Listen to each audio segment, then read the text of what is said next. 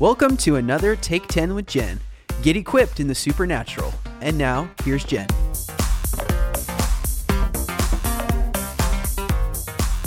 Welcome back to Take 10 with Jen, a supernatural podcast. Don't miss a single podcast. Get this podcast each and every week. Subscribe, rate and review it, and share it with all of your friends. We've been talking about different kinds of dreams. God is speaking to us in our dreams much more than we realized, only we've dismissed our dreams because we don't understand them. Remember that dreams from God use a higher language and are an invitation into God's higher thoughts and higher ways. Once we unpack the meaning of the metaphors in that dream, we can live a higher life. Now be sure to pick up your copy of my book, Prophetic Secrets. It's available in paper, Kindle, and in audio on Amazon.com. It will soon be available in German through Glory Star Publishing, or you can go to JenniferEvaz.com and purchase your copy in the USA or Australia. Now, we've discussed warning dreams, intercessory dreams, and last week we discussed deliverance dreams. Again, when I am talking about deliverance, I am referring to being set free from some kind of captivity. What are some things people become captive to? Maybe it's a debt, a disease, or a bad habit. Maybe it's a demon. Someone is being held captive demonically and they are tormented, vexed, and can't find any rest. When it comes to captivity, there's an anointing from the Holy Spirit that sets the captives free. We read about that in Luke chapter 4, where Jesus described how he was anointed to set the captives free. And then in Acts chapter 10, verse 38, where the Apostle Paul gives this description: how God anointed Jesus of Nazareth with the Holy Spirit and with power, who went about doing good and healing all who were oppressed by the devil, for God was with him. This anointing doesn't just happen in the daytime. It can also flow at night inside your dreams. You can be set free from captivity in the dream realm, and many people have testified that they have been freed from some kind of captivity at night inside their dreams. One woman sent me a dream, and I'll just paraphrase what she said. In her dream, she had just taken a shower and was wearing a white robe. She then got in her large white vehicle, and I appeared in her dream and told her to ask me what the dream meant. She woke up and contacted me with the details of the dream, and then she said, "You told me in the dream to ask you what the dream meant." I instantly knew what her dream meant, and keep in mind that I did know her life and some personal details that I'm not providing on the podcast. In short, I told her that the dream is from God and is showing her that she's being washed, cleaned, and made pure from the abuse that happened to her by her family. I also knew by some of the details in the dream that she was being set free from generational curses. When I communicated that simple interpretation, she began to have a spiritual experience. She began to manifest as if she had spiritual captivity. She was well-versed in deliverance methods and ministry and able to walk herself through self-deliverance for several things. These various manifestations continued for approximately 2 weeks, and she was a very different woman at the end of all of that.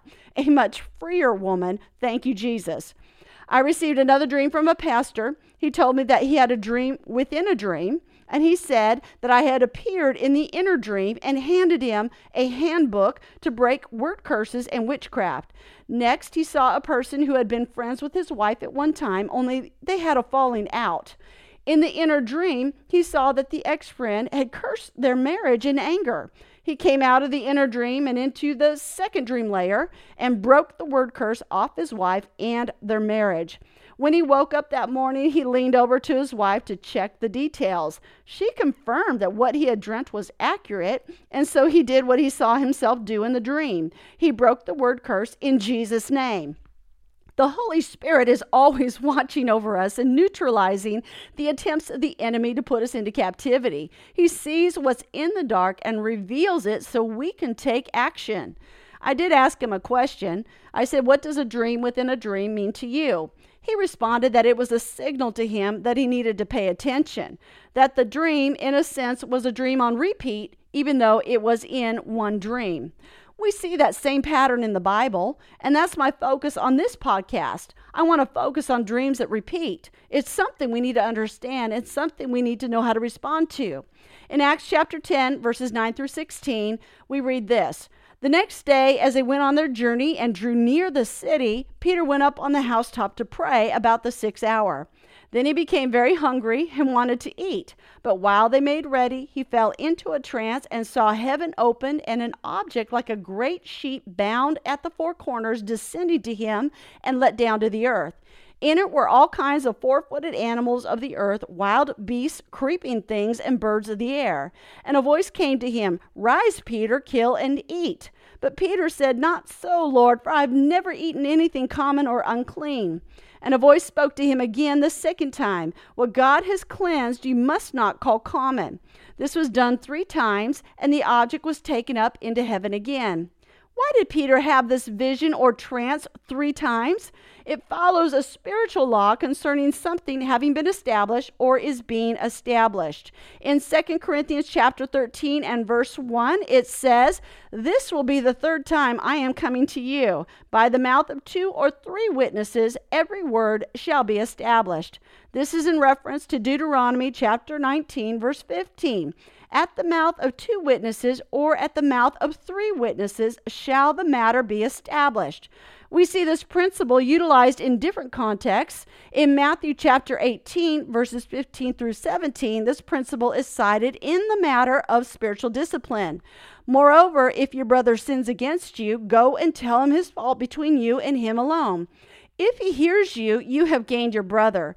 But if you will not hear, take with you 1 or 2 more, that by the mouth of 2 or 3 witnesses every word may be established. And if he refuses to hear them, tell it to the church. But if he refuses even to hear the church, let him be to you like a heathen and a tax collector. Then again, we see this principle cited in the context of prayer and how we're to establish God's will on the earth. Again, in Matthew chapter 18, verses 18 through 20, "Assuredly, I say to you, whatever you bind on earth will be bound in heaven, and whatever you loose on earth will be loosed in heaven. Again, I say to you, if 2 of you agree on earth concerning anything that they ask, it'll be done for them by my Father in heaven. For where 2 or 3 are gathered together in my name, I am there in the midst of them." I think you're getting the picture. Very simply, when a dream is repeating, we need to pay attention to that dream. There are 4 basic things to consider. Number 1, something has happened or is happening that needs to be addressed. Number 2, something has happened or is happening that needs to be recognized and honored. Number 3, Satan is attempting to establish something evil and wicked that God wants to intercept and change. Number 4, or God is establishing something on your behalf and is showing you what you need to align yourself to in prayer. So there are different reasons for a dream to repeat, and depending on the context, you'll know how to pray, and you'll know how to pray intelligently. For a season, I began to have a series of dreams. There were a few elements that kept repeating throughout the series of dreams, and that's why I knew it was important and I needed to pay attention. I was on different flights in different dreams going to different countries. That's really about my call as a prophet to the nations. And so that was accurate for me to be on different flights, only there was some concern with the following elements. I either didn't make it on the flight didn't take off, and I was constantly losing my wallet, my phone, or my backpack. What do wallets, phones, and backpacks represent? For me, I keep my ID card in my wallet and all my currency. My phone is also a definite identity symbol, and my backpack is essentially my purse, and it has all my personal contents. My identity was under some kind of attack, and so my prayer was a consistent one. God, identify as your child, your daughter, and I'm a prophet to the nations. Where I believe a lie about my identity, show me the truth. Help me to overcome this attack, this challenge to who I really am in you. Well, I'm glad to say that I know who I am, and I know who I belong to. It's Jesus Christ, and I pray that you too know exactly who you are in Christ Jesus. Amen? Now, thank you once again for listening to Take 10 with Jen, a supernatural podcast. Help me to get this podcast and other resources around the globe. Just go to jenniferevaz.com and hit the donate tab. Thanks again for listening to Take 10 with Jen. For more resources and to become a partner, visit us at jenniferevaz.com.